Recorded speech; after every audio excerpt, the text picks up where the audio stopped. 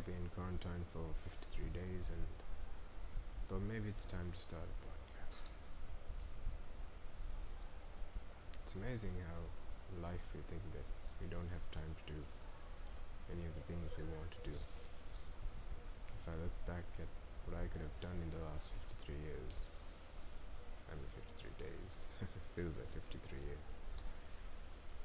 Well, could have learned a few more skills, maybe taken up a new language, learned to sing, play a new instrument, or at least learn to cook.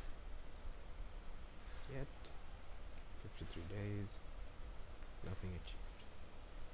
To be frank, I think I regressed a bit, lost a few of the skills that I had, put on a few kilos unfortunately.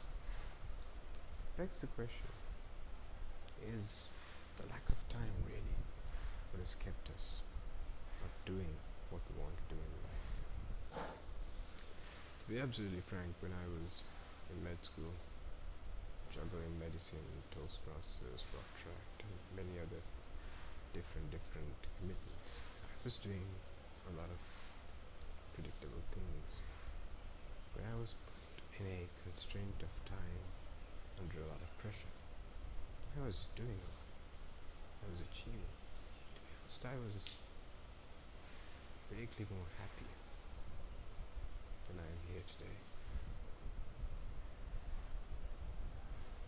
I think in life we need to have a carrot and a stick, both, to make us do things.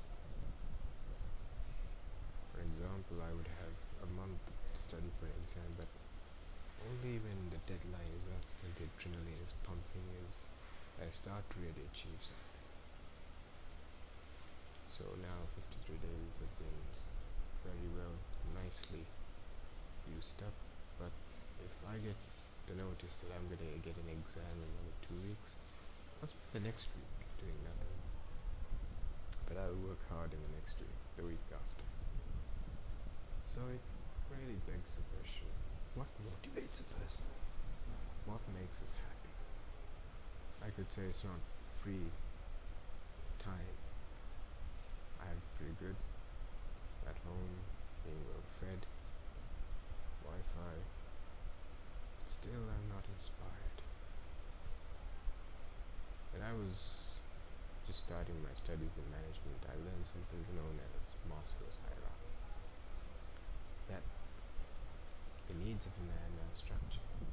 First we have the basic needs, air, water, etc. After we've got air, water and food, next is security, a house to live in, to feel safe. Next is self-fulfillment, having a social life, and then self-idealization. Come to think of it, I do have food. I'm quite safe compared to it. Do have social media for social life. So the next step, self-actualization. Now that's where we suffer. That's where not gurus of free time give us. That's where we're lost as society. We really don't know who we are, and it's times like this when we have nothing to do but to sit back and reflect and to look at your own character that you realize that you are quite hollow and superficial. When you're bombarded with work, you don't really get the opportunity to think. You don't get the opportunity to really ascertain when you're busy. Now you realize how hollow things are. Such an extent that you cannot make a decision in life. For me as a med student, the past couple of days with the realization that university may start has created in me a weird scenario. It's almost like Goldilocks. Goldilocks didn't want to sleep in the bed which was too comfy or too hot, but they went. For me, the prospect of university starting does have a certain fear to it, because I've been home for so long. Yet, the fact that I'm getting old and old and old while in university is also making me quite afraid.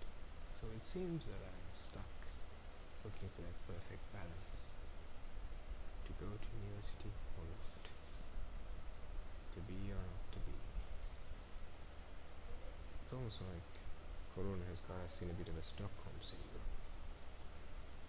We've inevitably fallen in love with our captor, COVID-19, which is keeping us at home.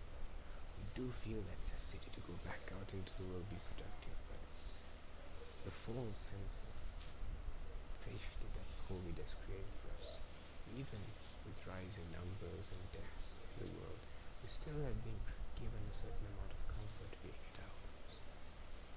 And that has created a Stockholm syndrome for us.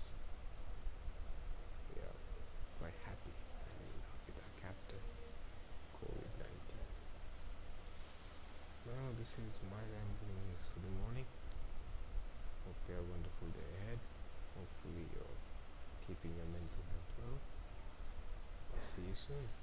Peace. Rubbing in.